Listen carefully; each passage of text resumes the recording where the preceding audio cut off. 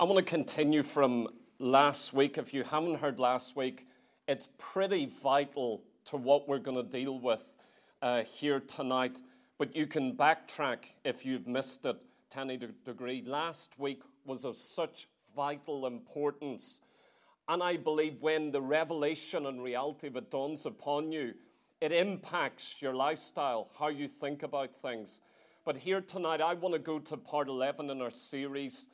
And I want to deal with Jerusalem and Bible prophecy. Please turn with me to Matthew chapter 24. Matthew chapter 24. And what we're reading here tonight, you'll also find in Mark chapter 13 and Luke chapter 21.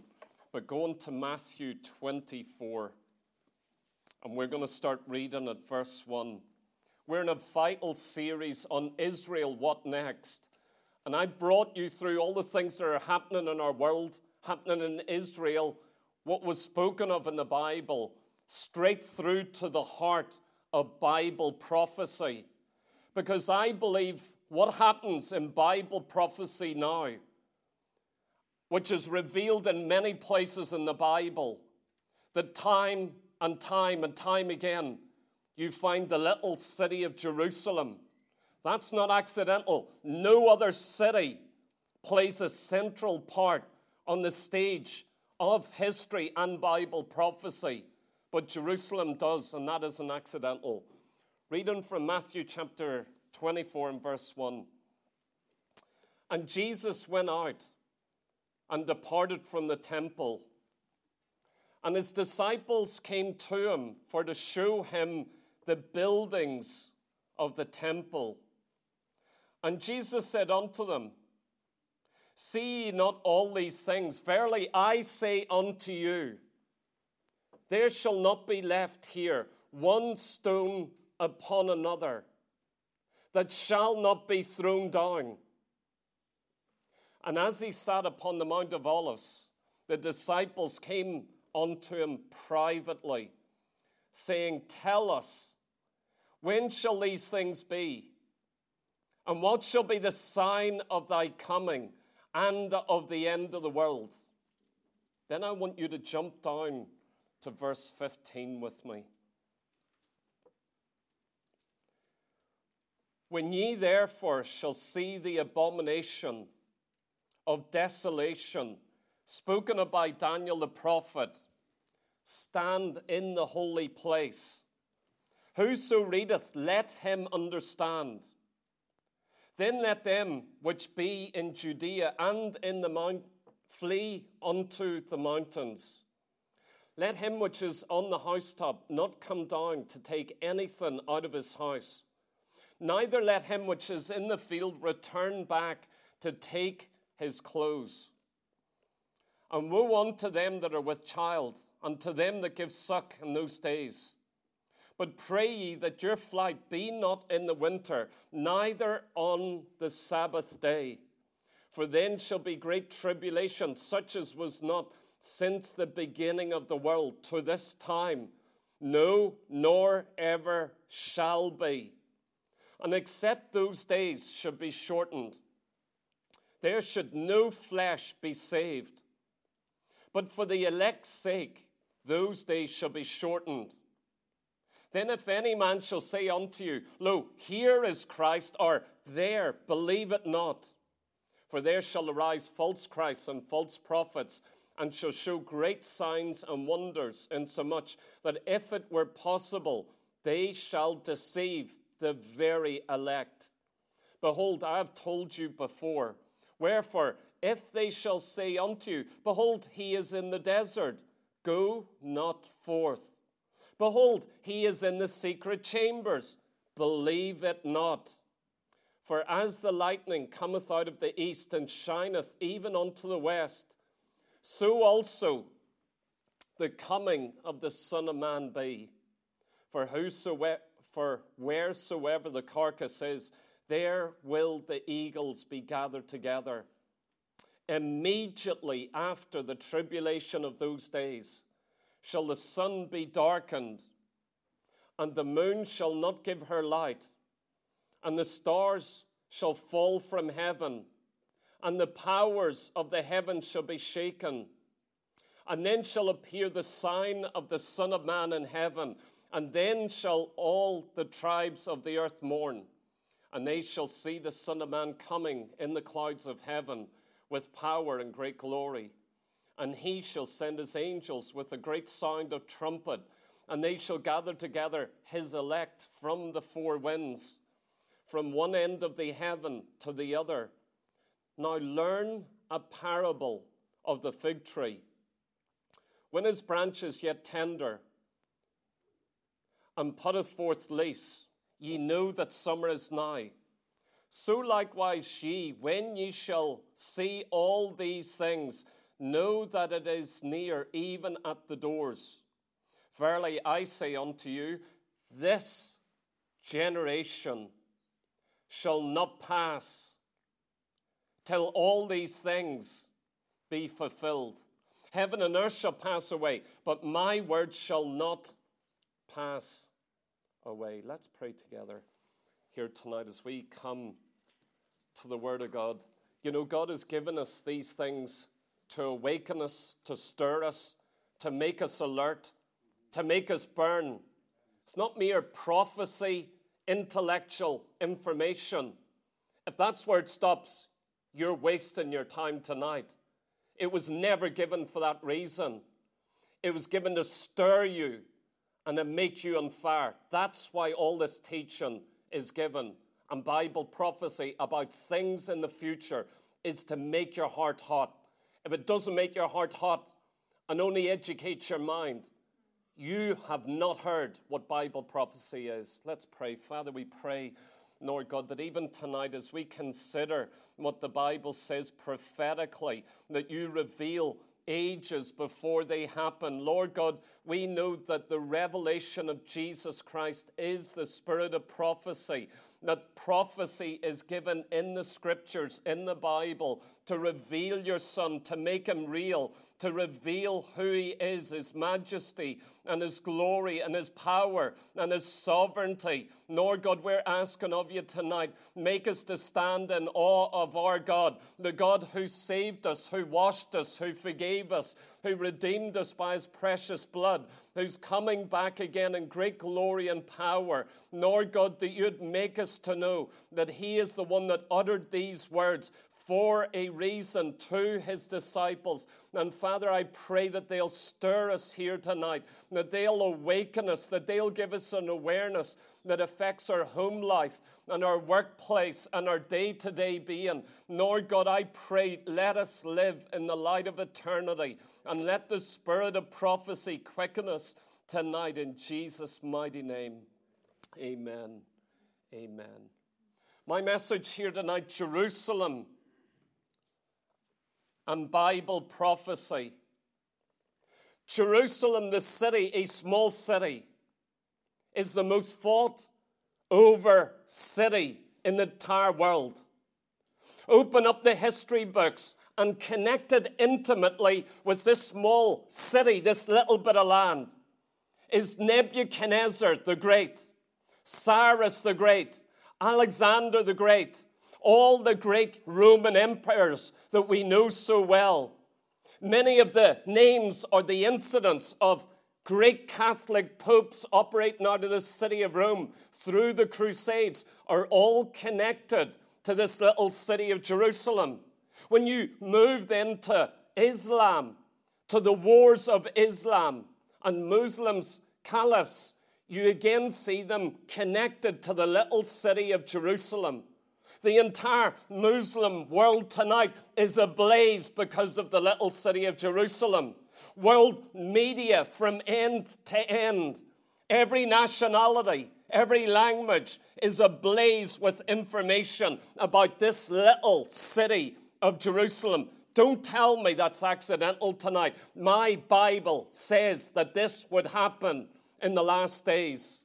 In the United Nations, resolution after resolution for years has been focused on the little city of Jerusalem. They even suggested, going back to 1947, that Jerusalem is unique amongst all cities of the earth and should be considered an international city. It has even been suggested by politicians and religious leaders that Jerusalem would become the center of world religions, and it would be the focus of political power. Man after man, leader after leader has talked about this. All the great politicians of modern history have known that if they bring peace in the Middle East, their name shall be written down in history, never to be forgotten, ages without end. It is a remarkable city, utterly extraordinary in every way. Wars have raged against Jerusalem. Terrorism of every kind has constantly been aimed at it and focused upon it. World nations have critiqued it in every single action that it's done. And almost only America has consistently acknowledged Jerusalem as the capital of the small modern state of Israel.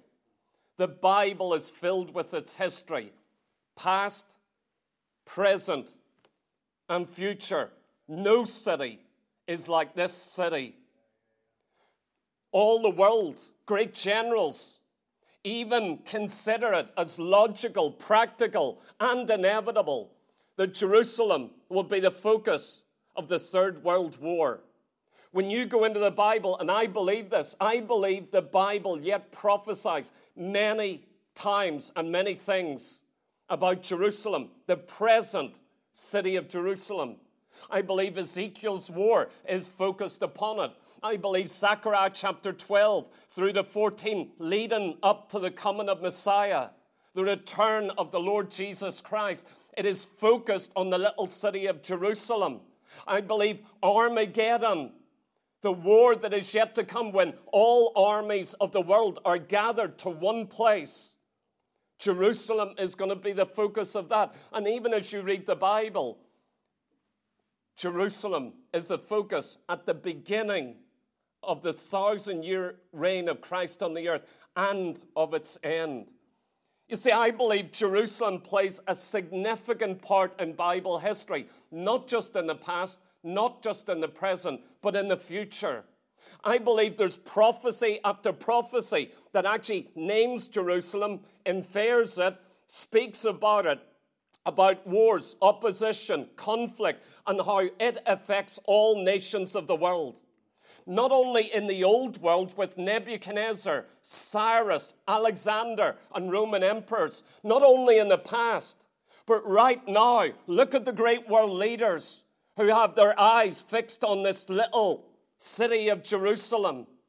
When we come to our Bible, Jerusalem is mentioned 670 times in the Old Testament, 144 times in the New Testament. And yet it's only mentioned 0 times in the Quran. They will raise up and stir this generation to kill, to possess Jerusalem. And yet their holy book doesn't even mention it one single time. Utterly remarkable.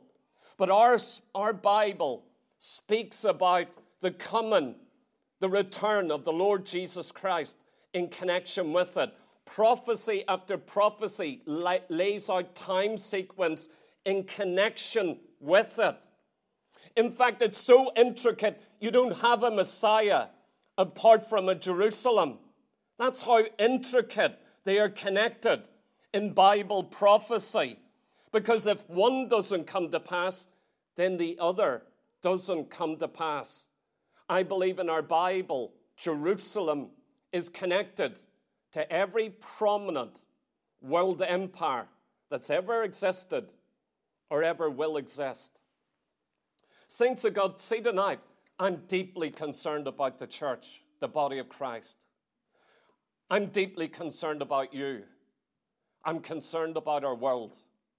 The past 4 years, COVID, lockdowns, vaccines, everything that's happened for 4 years, you know what it convinces me of?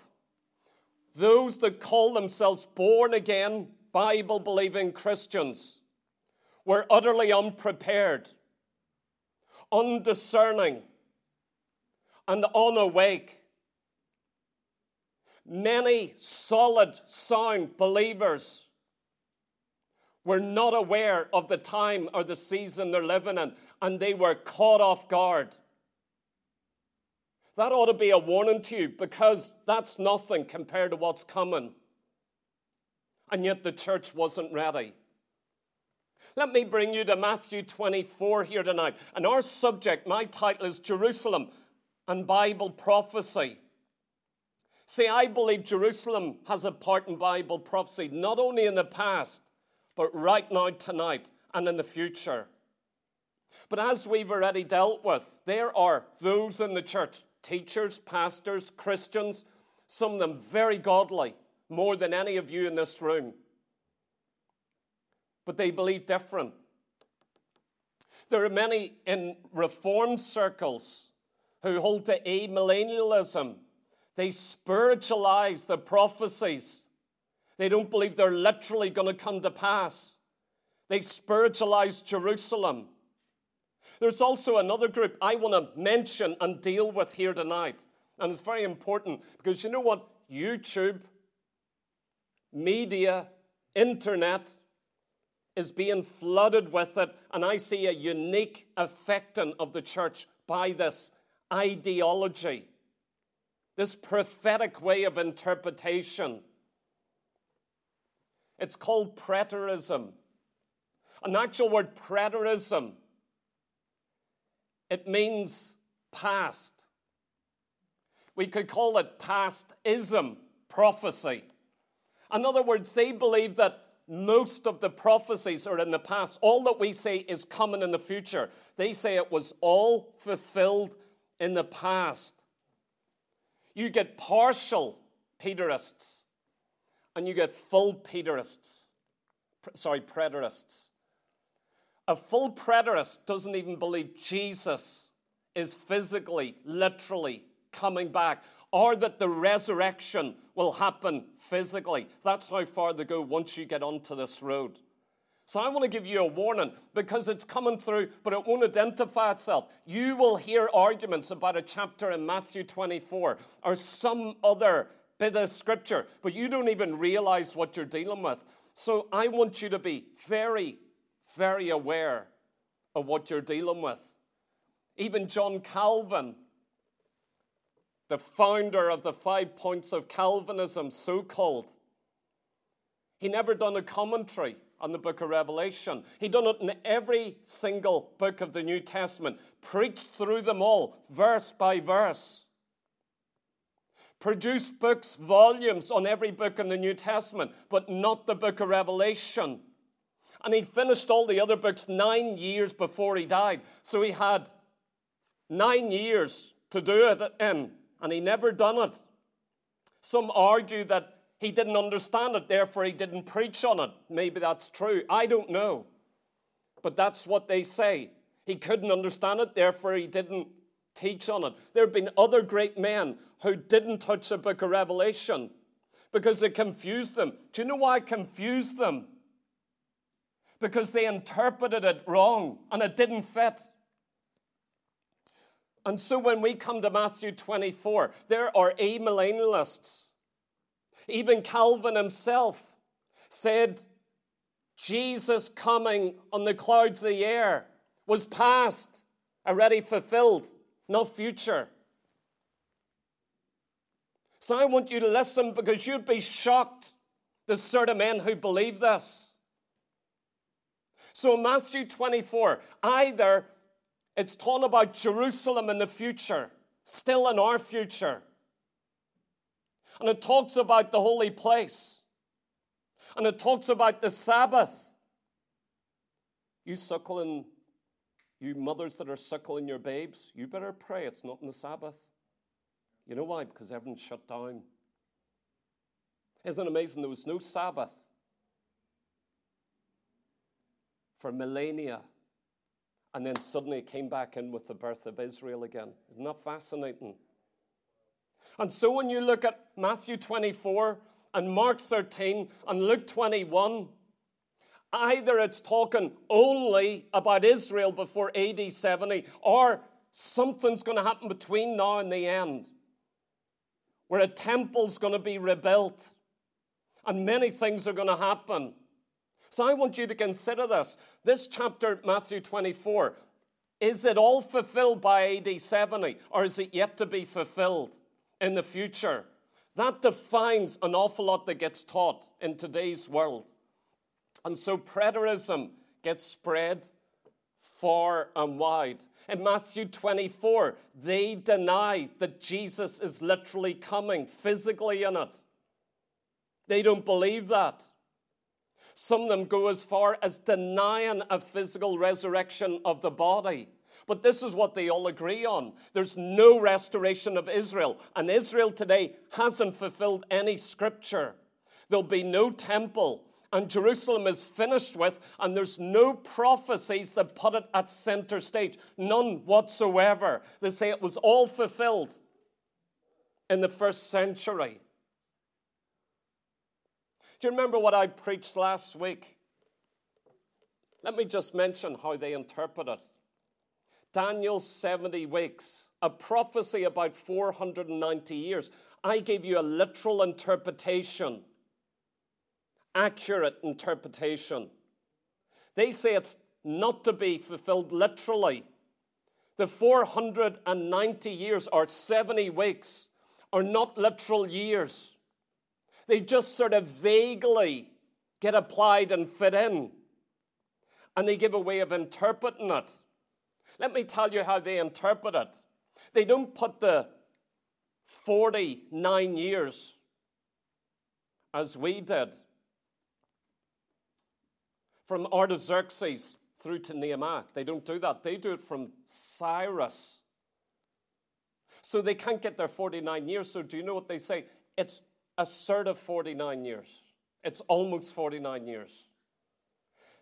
This is what you do when you begin spiritualizing things. They say it's from Cyrus to Nehemiah rebuilding the wall. Why do they change that? And they say it's not exactly 49 years. See, they're scared of getting the 49 years literally. It's just a few years off. And then listen, they say the 434 years from then to Messiah, that's a sort of literal as well. So 49 years is a sort of near the mark, but we can't literally interpret it. And then all these centuries to Messiah is almost there, but you mustn't take it literally because they don't want you taking the last 7 years literally. And then what do they do with the last 7 years? I'm telling you, the greatest teachers of this stuff, of amillennialism and preterism, this is what they teach and say. This is how they explain it. I love this. I love to read their material. It convinces me of what I teach and preach. This is what they say.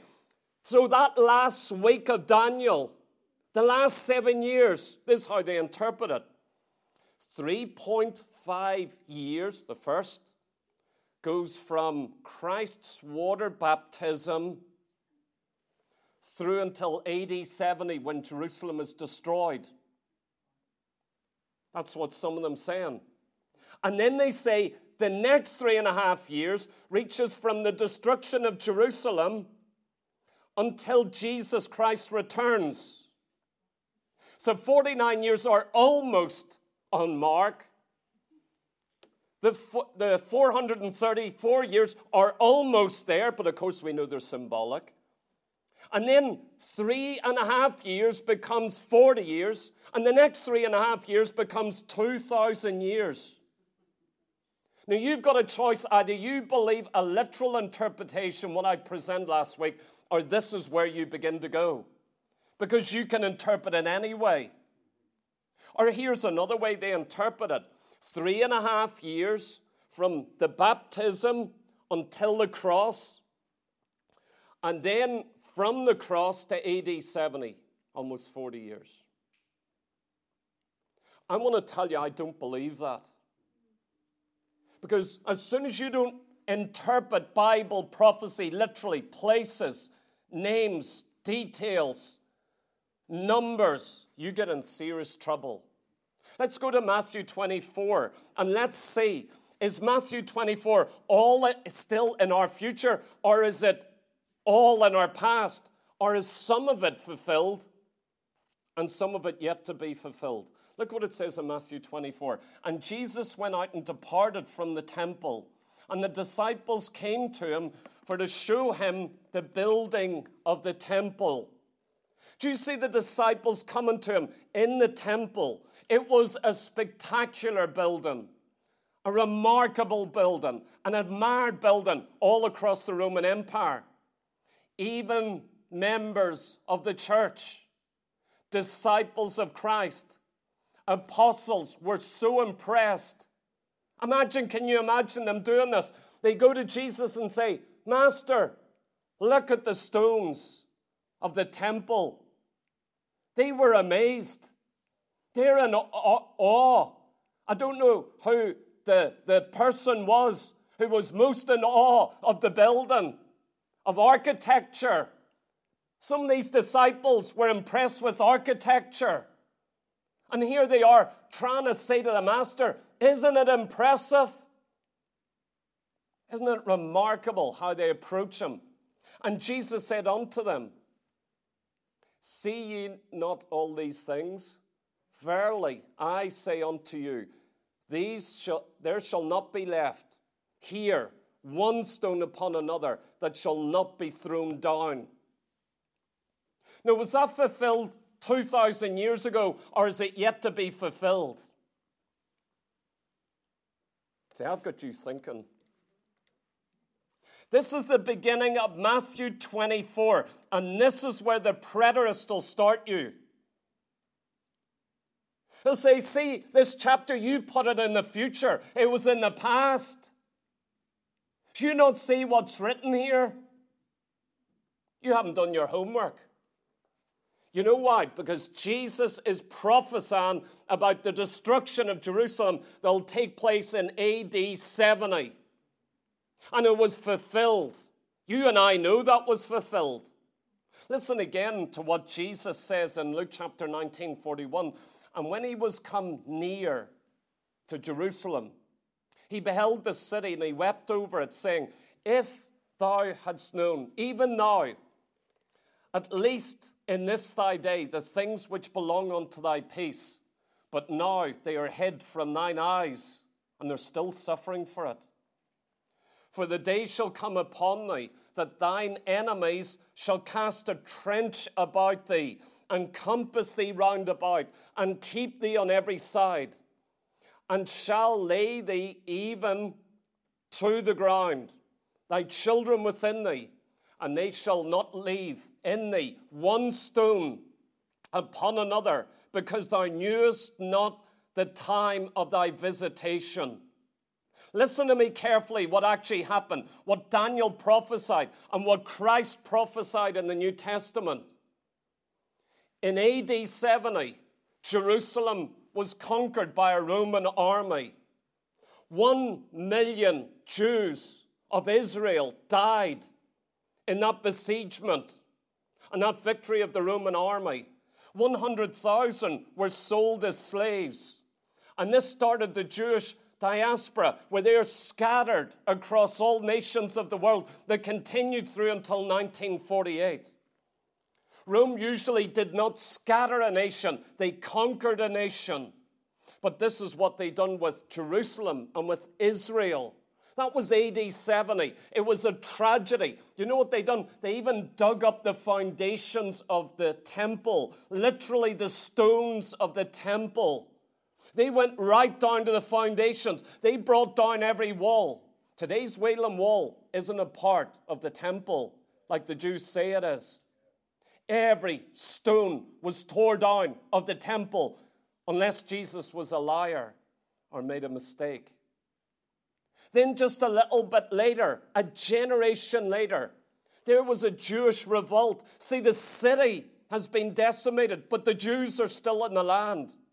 And so in 132 AD, there was a Jewish revolt under Emperor Hadrian of Hadrian's wall fame. Under him, under his order against the Jews who have revolted, he gave a command. And there was 985 towns of Israel Judea, Samaria, elsewhere, were utterly destroyed. He killed a further 580,000 men. The Jews were banished from Jerusalem and permanently exiled. They were deprived of their homeland. And then Hadrian done this. He brought in Arabs to replace the Jews. And he called this little nation Israel, he called it Palestine. He renamed it. That's where the name Palestine originates from, not from any Arab. I don't know where you know this, but Palestinians can't say Palestine in their own language properly because they've got a difficulty with the letter P. Imagine not being able to pronounce your own national homeland by its correct name because it's not within your language. Jesus said in Matthew 16:13, "Ye can discern the face of the sky, but can ye discern the signs of the times? You Israel, you Jerusalem, I warned you. I wept over you. I would have gathered you like a mother hen, but you would not." You had religious leaders, people sitting every week in synagogue on the Sabbath, hearing the word of God, and it never affected their personal lives. Never. Every week listening to prophets. Just another sermon. And the entire city was heading for disaster. What a tragedy. And so back to Matthew 24, Jesus is saying, I'm prophesying about the destruction. Here, my own disciples, Peter, Matthew, John, the rest. And they're impressed with the building. He says, listen to me, not one stone will remain on top of another. Not one. You're going to get entrenched, besieged, destroyed. So is Matthew 24, is it all fulfilled or is it in the future? You ought to ask yourself some very serious questions. Because great men, great Bible scholars, great students of the Word believe it's all in the past. All of Matthew 24, or almost all. So here, before I get you worried, I want to give you reasons why I believe Matthew 24 is still future, apart from the first three verses. From verse 4, we jump not to the present time, but to a time ahead of us. I want you to listen. I'm going to give you 6 things from this chapter. I'm not going to expound it. I'm just going to explain it. I'm going to give you real, simple, clear reasons why I don't think it's all fulfilled, apart from the first 3 verses. And that did happen. Are you listening carefully? Because this is sweeping the church world of our day. And I see a significant change in thinking. And you know what? If you can prove that this is in the past, you can say God is finished with Jerusalem and with the Jew. And we are spiritual Jerusalem. And we are spiritual Jews. Do you see how this goes hand in hand? And then you don't see anything happening. And what alarms me, this is what alarms me. How is it the church of the past 4 years with the Bible in their hand are caught off guard and utterly confused and can't even see the hour we're living in? They don't see it.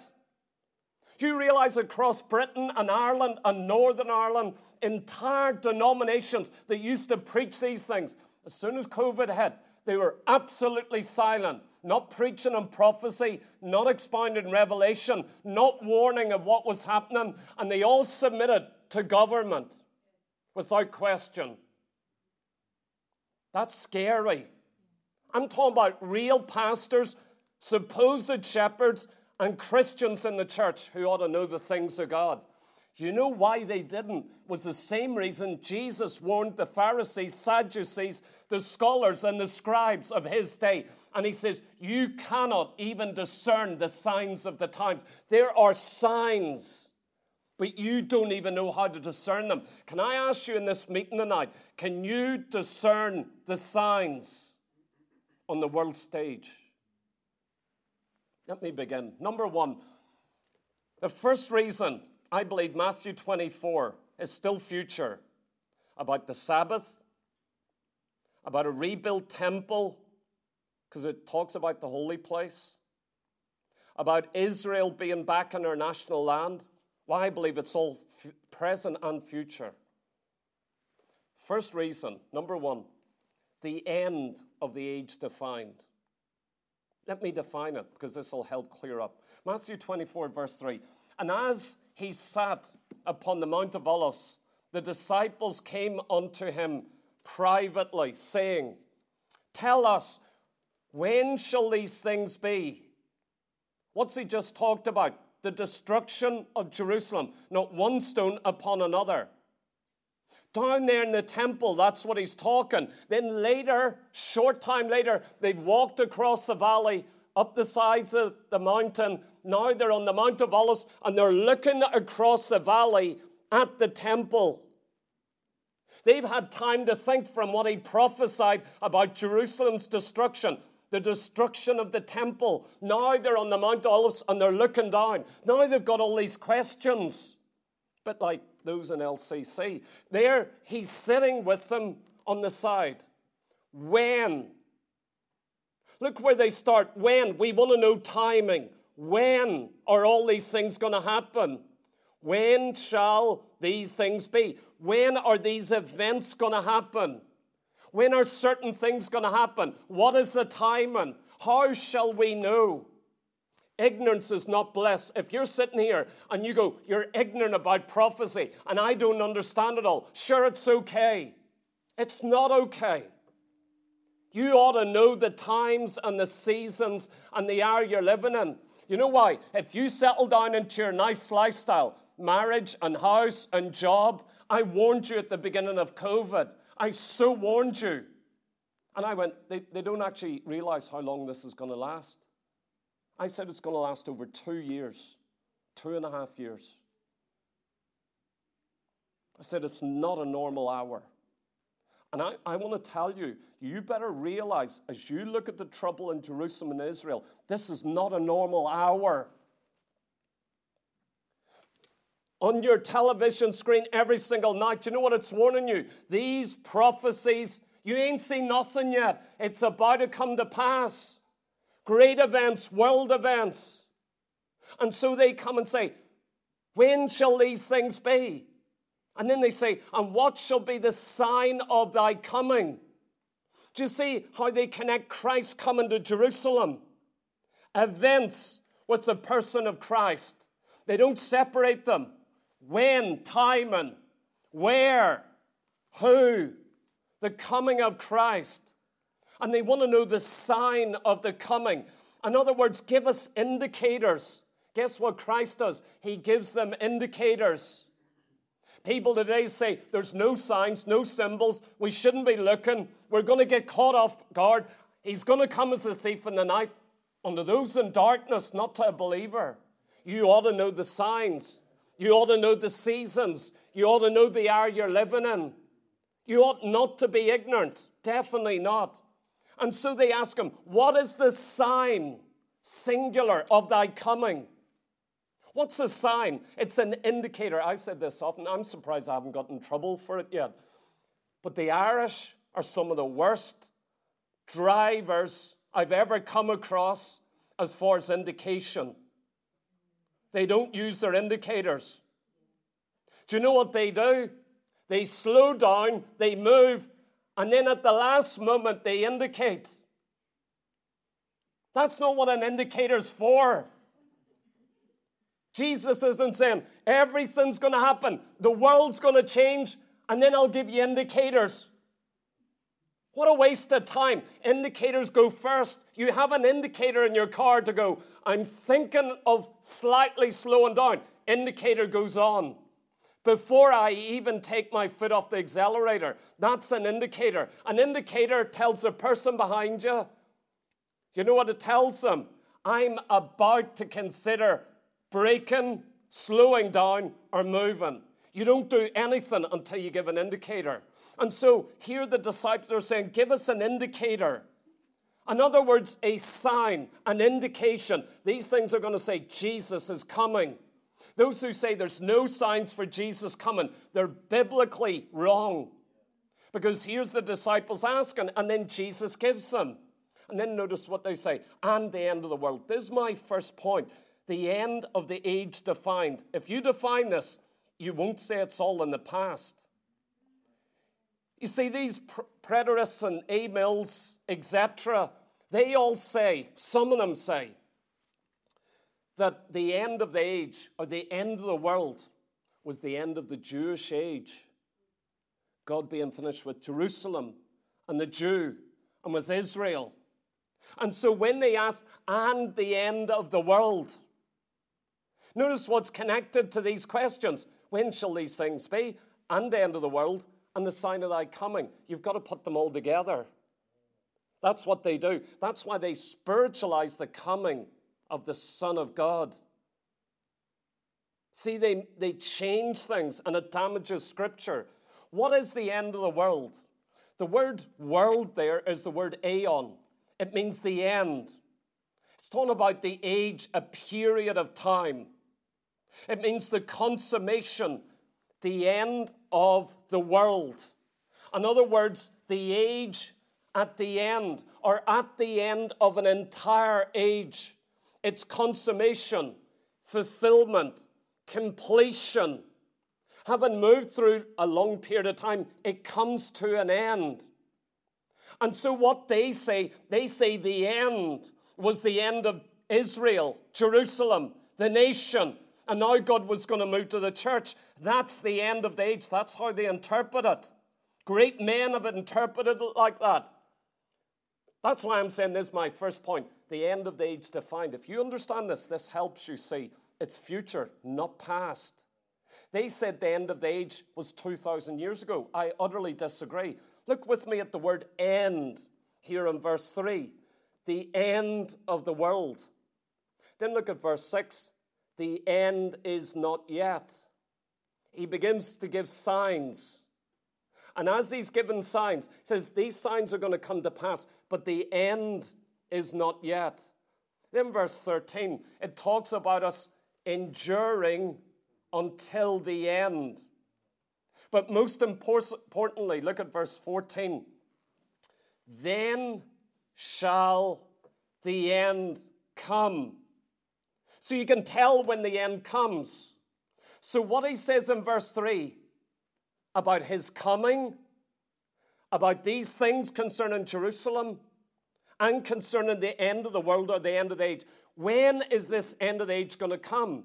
Well, it says in verse 14, and this gospel of the kingdom shall be preached in all the world for a witness unto all nations, and then shall the end come.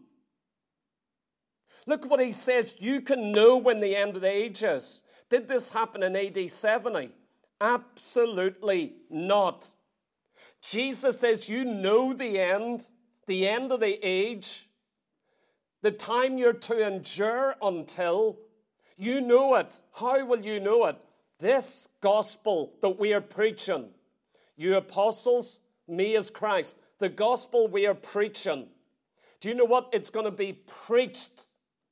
I mean, in one generation, it's going to be getting preached in all of the world, in every nation.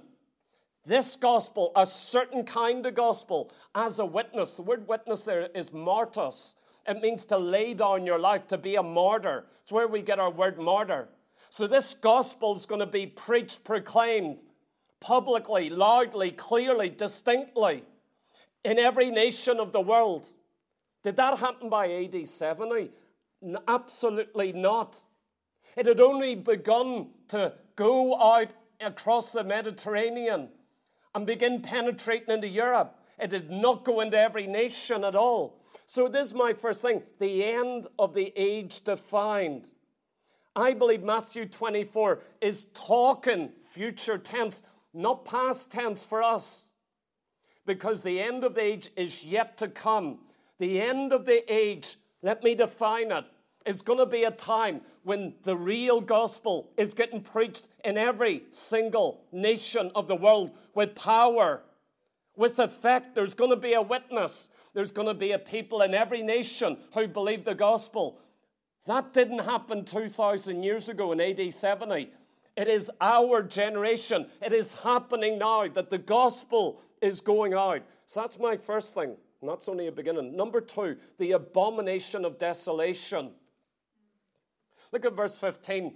When ye therefore shall see the abomination of desolation spoken by Daniel the prophet stand in the holy place, whoso readeth, let him understand. Jesus is given a sign. You know, in Matthew 24, first of all, he gives you the beginning of sorrows, 10 general signs. General signs. The beginning of sorrows. These are warnings that you're getting close. But then he moves on to specific 6 events. Beginning in verse 15. This is the sign of the coming of the Lord Jesus Christ. When ye therefore shall see the abomination of desolation spoken by Daniel the prophet stand in the holy place. They say this was fulfilled in the past. They go back to Antiochus Epiphanes, who we dealt with in our Daniel series.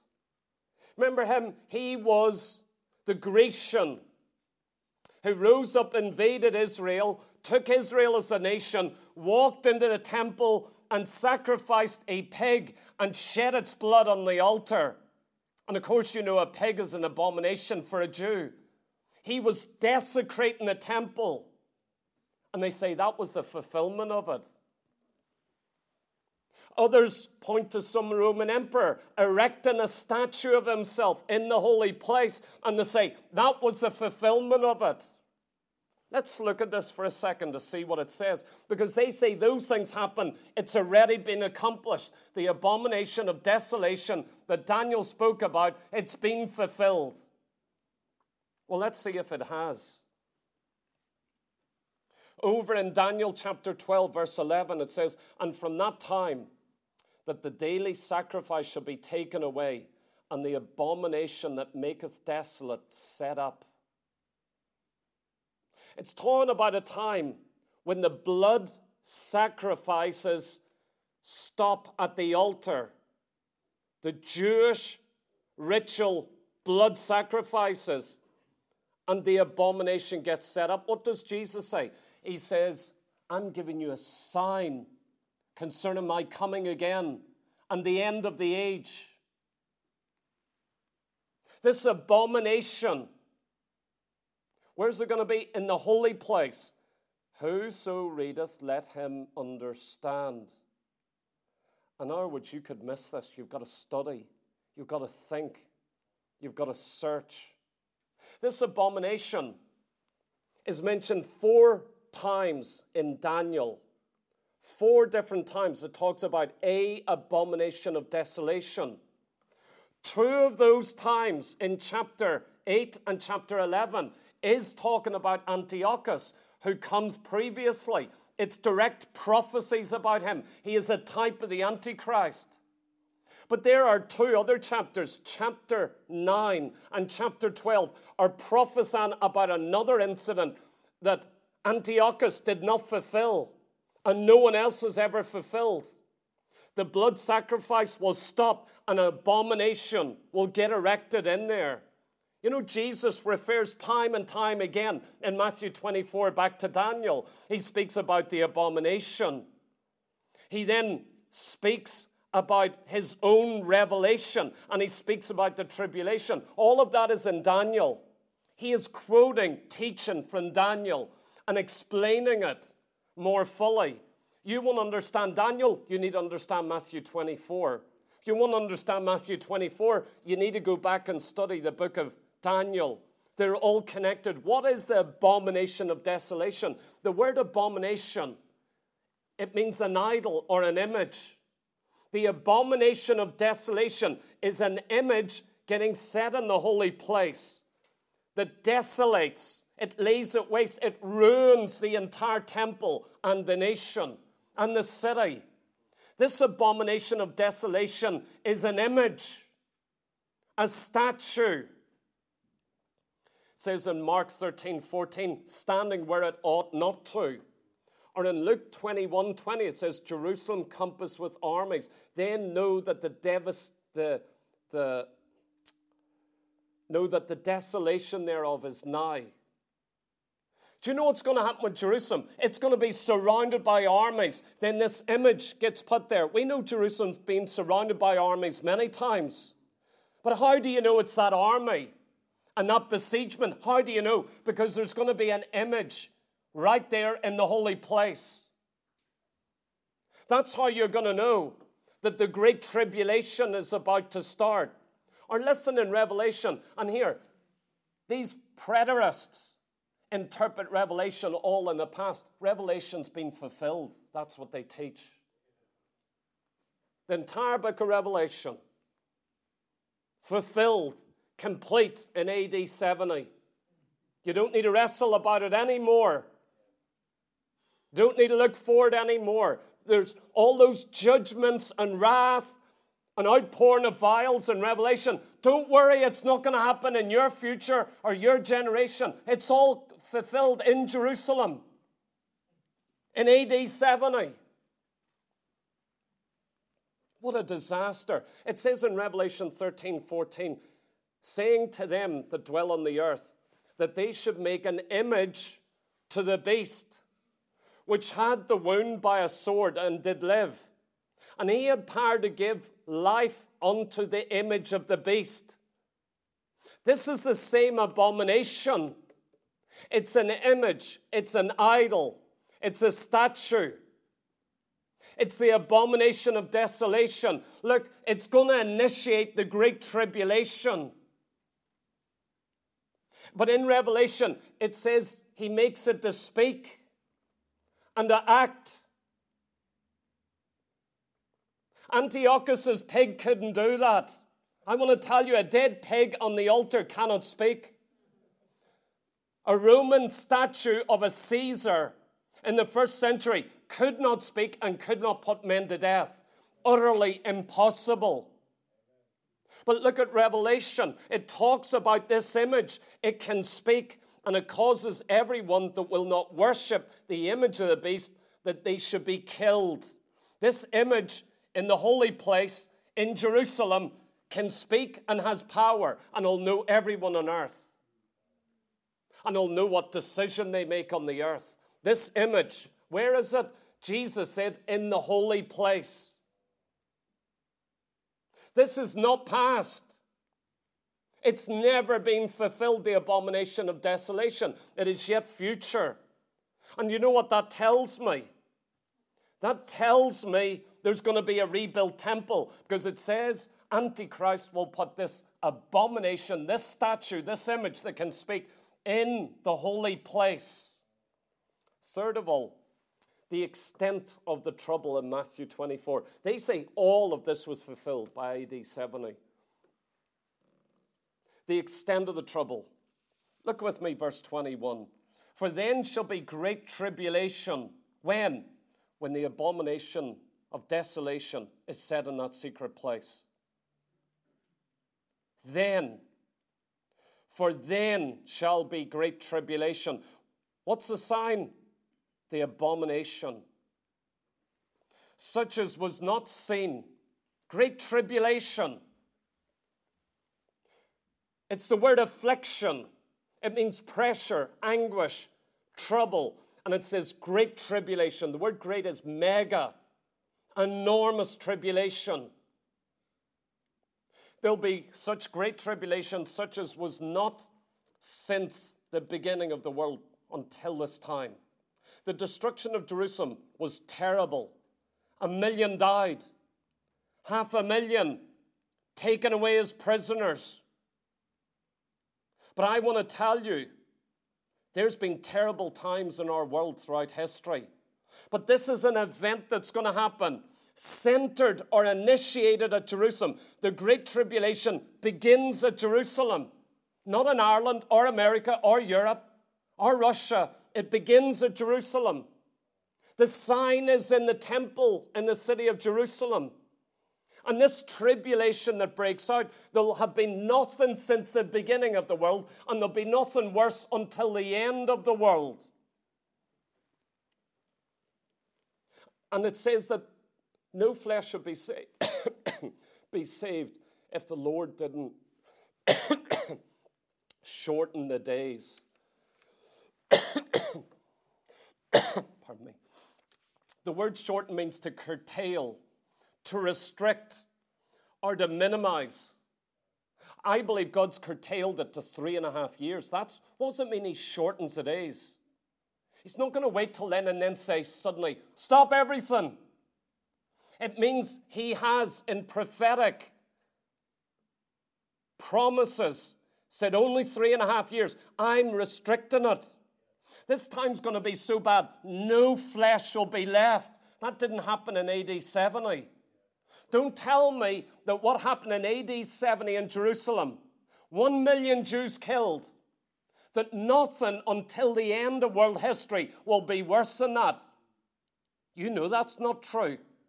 The Holocaust was worse than that. And that's only one incident.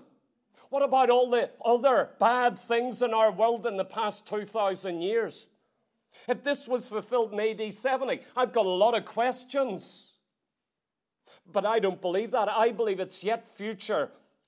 And at Jerusalem, there is coming a time of tribulation that will be initiated against Israel and spread throughout the world. And it's going to center around this abomination of desolation. That it's going to be so bad, nothing before or after it will ever compare. This great tribulation is the worst event on the face of the earth. And so that's the third thing. Do you know it says here in Matthew 24, verse 9, and these are one of the beginnings of sorrows, and they shall deliver you up to be afflicted, speaking to his disciples, and they'll kill you, and you shall be hated of all nations for my name's sake. This isn't the Great Tribulation. This is before the Great Tribulation. Now you tell me this. By AD 70, were the disciples who followed Christ hated by all nations by AD 70? No. But I tell you, prior to the Great Tribulation, disciples of Christ will be hated and killed in all nations. And that's not the tribulation. Because the Great Tribulation is the worst thing that ever takes place. Again, Daniel prophesies about this in chapter 12, verse 1. And there shall be a time of trouble such as never was since there was a nation. Talking about Jerusalem. Even to that same time. And at that time, thy people shall be delivered. Every one that shall be found written in the book. It's saying that at the end of that great tribulation, the worst time in history, Israel will be delivered. God's people, Daniel's people, be delivered. That didn't happen in AD 70. That was just the beginning of their troubles. And for 2,000 years they've had troubles, so they're not delivered. Here's a fourth thing. A literal, unparalleled cosmic signs. Literal, unparalleled cosmic signs. Look at verse 29. Immediately after the tribulation. See how this follows in order. Immediately after the tribulation of those days shall the sun be darkened, and the moon shall not give her light, and the stars shall fall from heaven, and the powers of the heavens shall be shaken. This is what I call the cosmic blackout at the end of the tribulation. How do you know the tribulation has ended? There's a cosmic blackout that marks the end of it. The abomination initiates it. The cosmic blackout marks the end of it, and it's a 3.5-year period. But look at these verses. Do you know what all these great scholars of preterism say, this was fulfilled in, before, or just after AD 70. And they say, of course, it's not literal. You're not to take this literally. It's symbolic. It's pictorial. It's the sign of God's judgment. The sun, the moon, the stars, the heavens being shook. It's just symbolic of the judgment that took place at Jerusalem, isolated to a city and a nation. And that was the fulfillment of this. I don't believe that at all. I want to tell you. It says in Matthew 24 and 30, and then shall let me just go back a bit. In Luke chapter 21, 25, and there shall be signs in the sun and in the moon and in the stars. So look here, it's talking about these great bodies of light. There's going to be signs, indicators. So now you've got signs. Jesus is teaching signs. Now he's giving signs within signs. One of the signs is this cosmic blackout, and within it are signs. That's never happened. Where people note and see it's the end of the tribulation. If this happened in AD 70, there's no more tribulation for the little nation of Israel or for the Jew or for Jerusalem. Their tribulation is over. And I want to tell you, it is not over. It's well underway. It's happening. You know, all through the Bible, we have this same cosmic blackout. It is never spiritualized. I'll tell you what spiritual language looks like. Here, it actually says, Jesus teaches, the sun shall be darkened. Elsewhere, it gives symbolic language. The sun, the moon will be turned to blood. What does that mean? He's killed them. That's symbolic language. The moon. One night, my granny, she woke in the middle of the night. She heard a noise and the entire room was filled with pitch red. She panicked. She didn't realize my granddad had reversed up and the reversing light had filled the whole room with red light. That reversing light. I'm going to tell you, when it says the moon turns to blood, it's saying that's symbolic language. But here and elsewhere, when it says the sun is going to stop shining, that is literal, physical. It's going to happen. Listen to where else this is prophesied. Isaiah 13, verse 10. Isaiah 5, verse 30. Isaiah 24, verse 21 to 23. Isaiah 60, verse 19 to 20. Isaiah had a lot to say about this. Also Ezekiel 32, verse 7 and 9. Joel chapter 2, verse 10. And Joel, verse 30 to 31. Joel 3, verse 14 to 15. Amos chapter 5, verse 18 to 20. And again in chapter 8, verse 9. Haggai chapter 2, verse 6 to 7. And verse 21 to 22. Then in the New Testament, Acts chapter 2, verse 20. Revelation chapter 6, verse 12 to 17. All literally prophesied of an event that's never happened in world history. Saints, I'm telling you, Matthew 24 did not get fulfilled at AD 70. I'm just giving you simple, little, logical points. Never let anyone tell you that Matthew 24 was all fulfilled with the destruction of Jerusalem. It's utterly impossible. But for me, this is maybe the most important one, point 5. A literal coming of Christ. Matthew 24, verse 27. For as the lightning cometh out of the east and shineth even unto the west, so shall also the coming of the Son of Man be. This is Jesus teaching about his coming again. Do you know what it's going to be like? Like the lightning. I know we don't get much lightning here. But if you've ever been in Africa, and I stood out there, you go out to see it, and you stand there, and the entire sky from east to west is lit up. It's remarkable. With the lightning, it literally enlightens the entire landscape, and every eye is fixed upon it. Utterly remarkable. Then Jesus says, verse 30, and then shall appear. What do you mean, and then? After the cosmic blackout. These are all events that happen. One, when will it happen? When are you coming? What are the signs? I'll give you signs. I'll tell you when.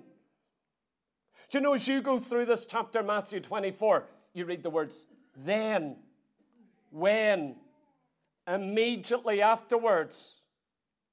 This is time sequence. This isn't simply things prophesied. You're given things in order. 6 things in Matthew 24. 6 things that are going to happen, one after the other, in exact order. Those exact things. And so he says, and then shall appear the sign of the Son of Man in heaven. And then shall all the tribes of the earth mourn. And they shall see the Son of Man coming in the clouds of heaven with power and great glory. Do you know what Calvin said? And you know what N.T. Wright says? I'll box N.T. Wright, I want to tell you. He's a heretic. And he's famous as an academic. All these people from preachers, evangelicals, Pentecostals, Baptist brethren, and they're all reading them. Woe unto you if you read poison like this. You deserve to be deceived. You really do. This stuff is bad. And I want to tell you, God tests the heart. What was the scripture saying? There must needs be heresies among you. That word heresies means teachings that divide the body of Christ. There has to be, there must. Do you realize God uses everything that goes on in the church, every teaching, every movement, every prophet to test your heart? In the Old Testament, why did God say, I will send prophets, false prophets among you? Why? To test your heart, whether you'll keep the word of God or not. You need to be very careful. See, every false movement and false teaching that comes through, it's to test your heart. There must needs be divisions. Little issues have to rise where people gather around this little thing and gather around this little thing. It must needs be. You know why? Because it's revealing who you are, what you are, and what you're going to hold to. Be very, very careful. And so it says concerning the coming of the Son of Man. Many of these teachers, they say, in Matthew 24, Jesus coming on the clouds. N.T. Wright, this is what he says. He says, he isn't going to descend on a cloud. He isn't going to descend out of heaven. It's all symbolic. The clouds are symbolic. The power is symbolic. All of the judgments are symbolic. What it really means is Jesus came back to Jerusalem in AD 70 and he judged Jerusalem. He came in power. He judged her. He scattered her. He destroyed her. And this is the symbolic language. I do not believe that. I want to tell you, the Son of Man is coming. The word coming is parousia. It means the arrival of a great emperor, a great leader. The parousia, the revealing, the manifestation, the coming of the Lord Jesus Christ. You know what the Bible says? You know what Jesus said? I'm going to come in the clouds of heaven. I'm going to come as I went away. Are we going to start messing with the text that says he ascended in the clouds? Is that not literal? You need to be careful how far you go. These men who do not believe Israel is literal in our day, they begin to mess with everything. We're spiritual Israel. We are already resurrected. Jesus isn't coming back literally.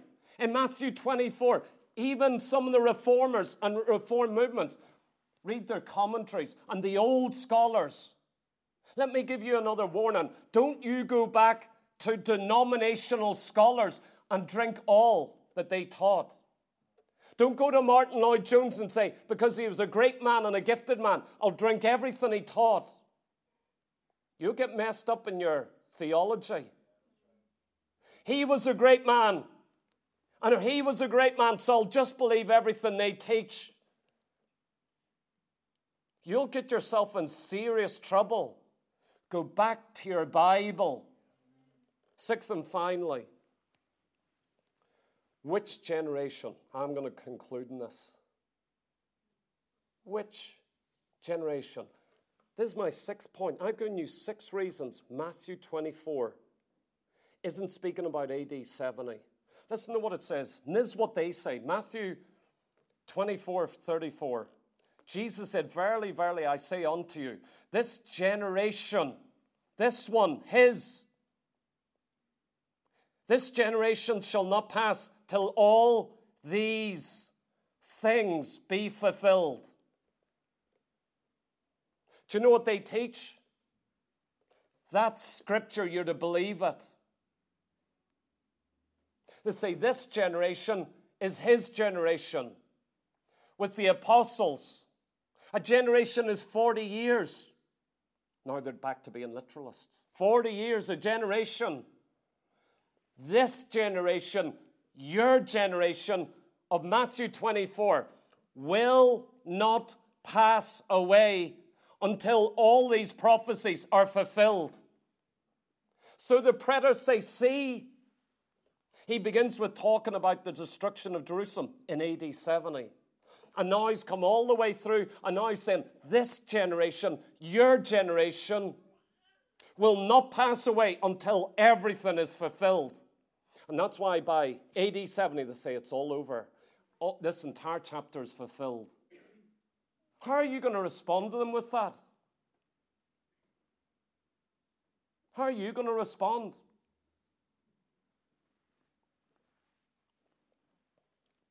I got raised with another teaching, but it's almost as bad. From a little boy. I got raised being told this verse talked about this generation. Just look with me for a second, the context of this verse. Look at verse 32. Just the verses before it give the context. Verse 32. Now learn a parable of the fig tree. When his branch is yet tender and putteth forth leaves, ye know that the summer is nigh. So likewise ye, when ye shall see all these things, know that it is near, even at the door. Verily I say unto you, this generation shall not pass till all these things be fulfilled. So those I grew up under, hearing them preach, this is what they said. But I disagree with them now. They weren't preterists. They weren't putting it 2,000 years ago. But do you know what I grew up with? This is the answer. That generation is the fig tree generation. Israel is the fig tree. And when she blossoms and Jerusalem comes back into the hand of the Jew, then that generation begins. So from 1967, when Jerusalem got fully, completely put back in the hands of the Jew, now one generation begins. And that generation that saw the restoration of Israel and Jerusalem will not pass away until all these things be fulfilled. I was raised with that. And see today, lots still preach that. But it's not true. It doesn't say that.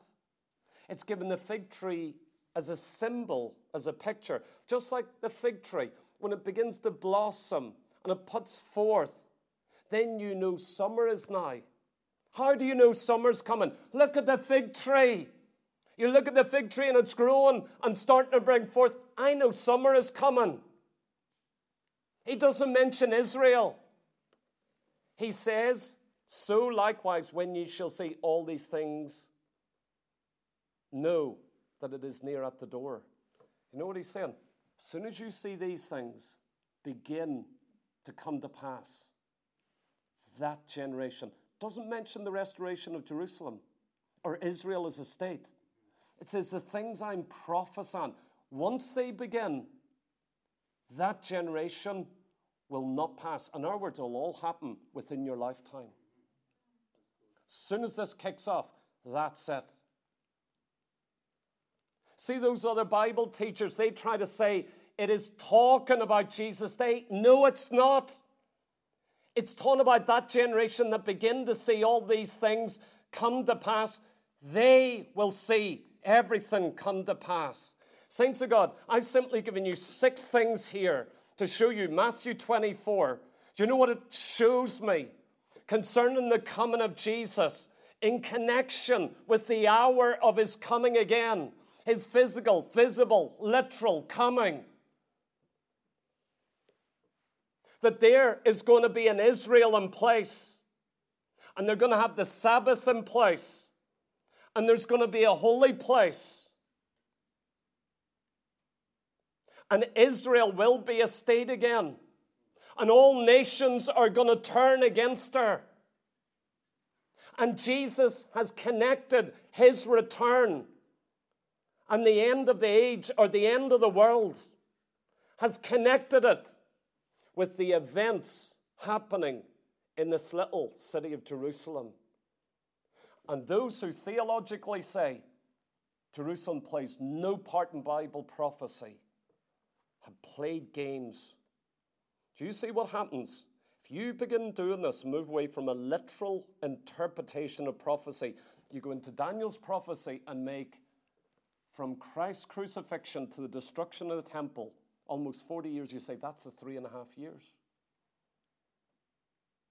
And 3.5 years is also the time from his water baptism to his crucifixion. We can't mean both. And you start to say Jesus coming on the clouds. That's symbolic in judgment in AD 70. You need to be very, very careful who you listen to, what you believe, because it's now going to affect you, what you do, and how you see our world in the next few years.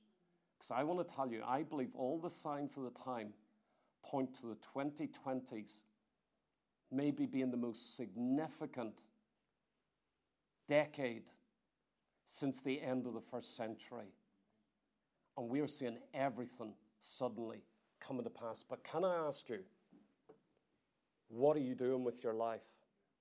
And how are you living your life? And how does this impact you? And your decisions, and your attitude, and your heart, and your conversations, and your relationships. Let's pray together. Father, we love you. We praise you. We thank you, O God, for these prophecies given by the lips of your beloved Son, given us warnings concerning deception, warnings concerning our own hearts, our attitudes, becoming lazy, Lord God, becoming slack, becoming deceived by false prophets, by false teachers, by those that would say that this isn't yet or it's already happened. Father, I pray that you protect us, that you guard us, that you light a fire, that we are literally beginning to witness the end of all things and the fulfilling of all prophecies within a short period of time. Help us to look up. Help us to say, Maranatha, come Lord Jesus. Help us to make ourselves ready. Help us, O God, to be waiting with expectation. Lord God, longing, desiring the coming of our Lord Jesus Christ. Even so, come Lord Jesus. We are looking for you. We are waiting for you. We are a bride that is making herself ready because we realize the lateness of the hour. We recognize the signs of the times. We can discern the hour that we're living in, and it propels us into a state of urgency. It makes us, oh God, to be ready, not to build on the things of this life, but, oh God, to prepare ourselves for the age to come. Lord God, hide this in our hearts. Lord God, lest we be led astray. In Jesus' mighty name, amen.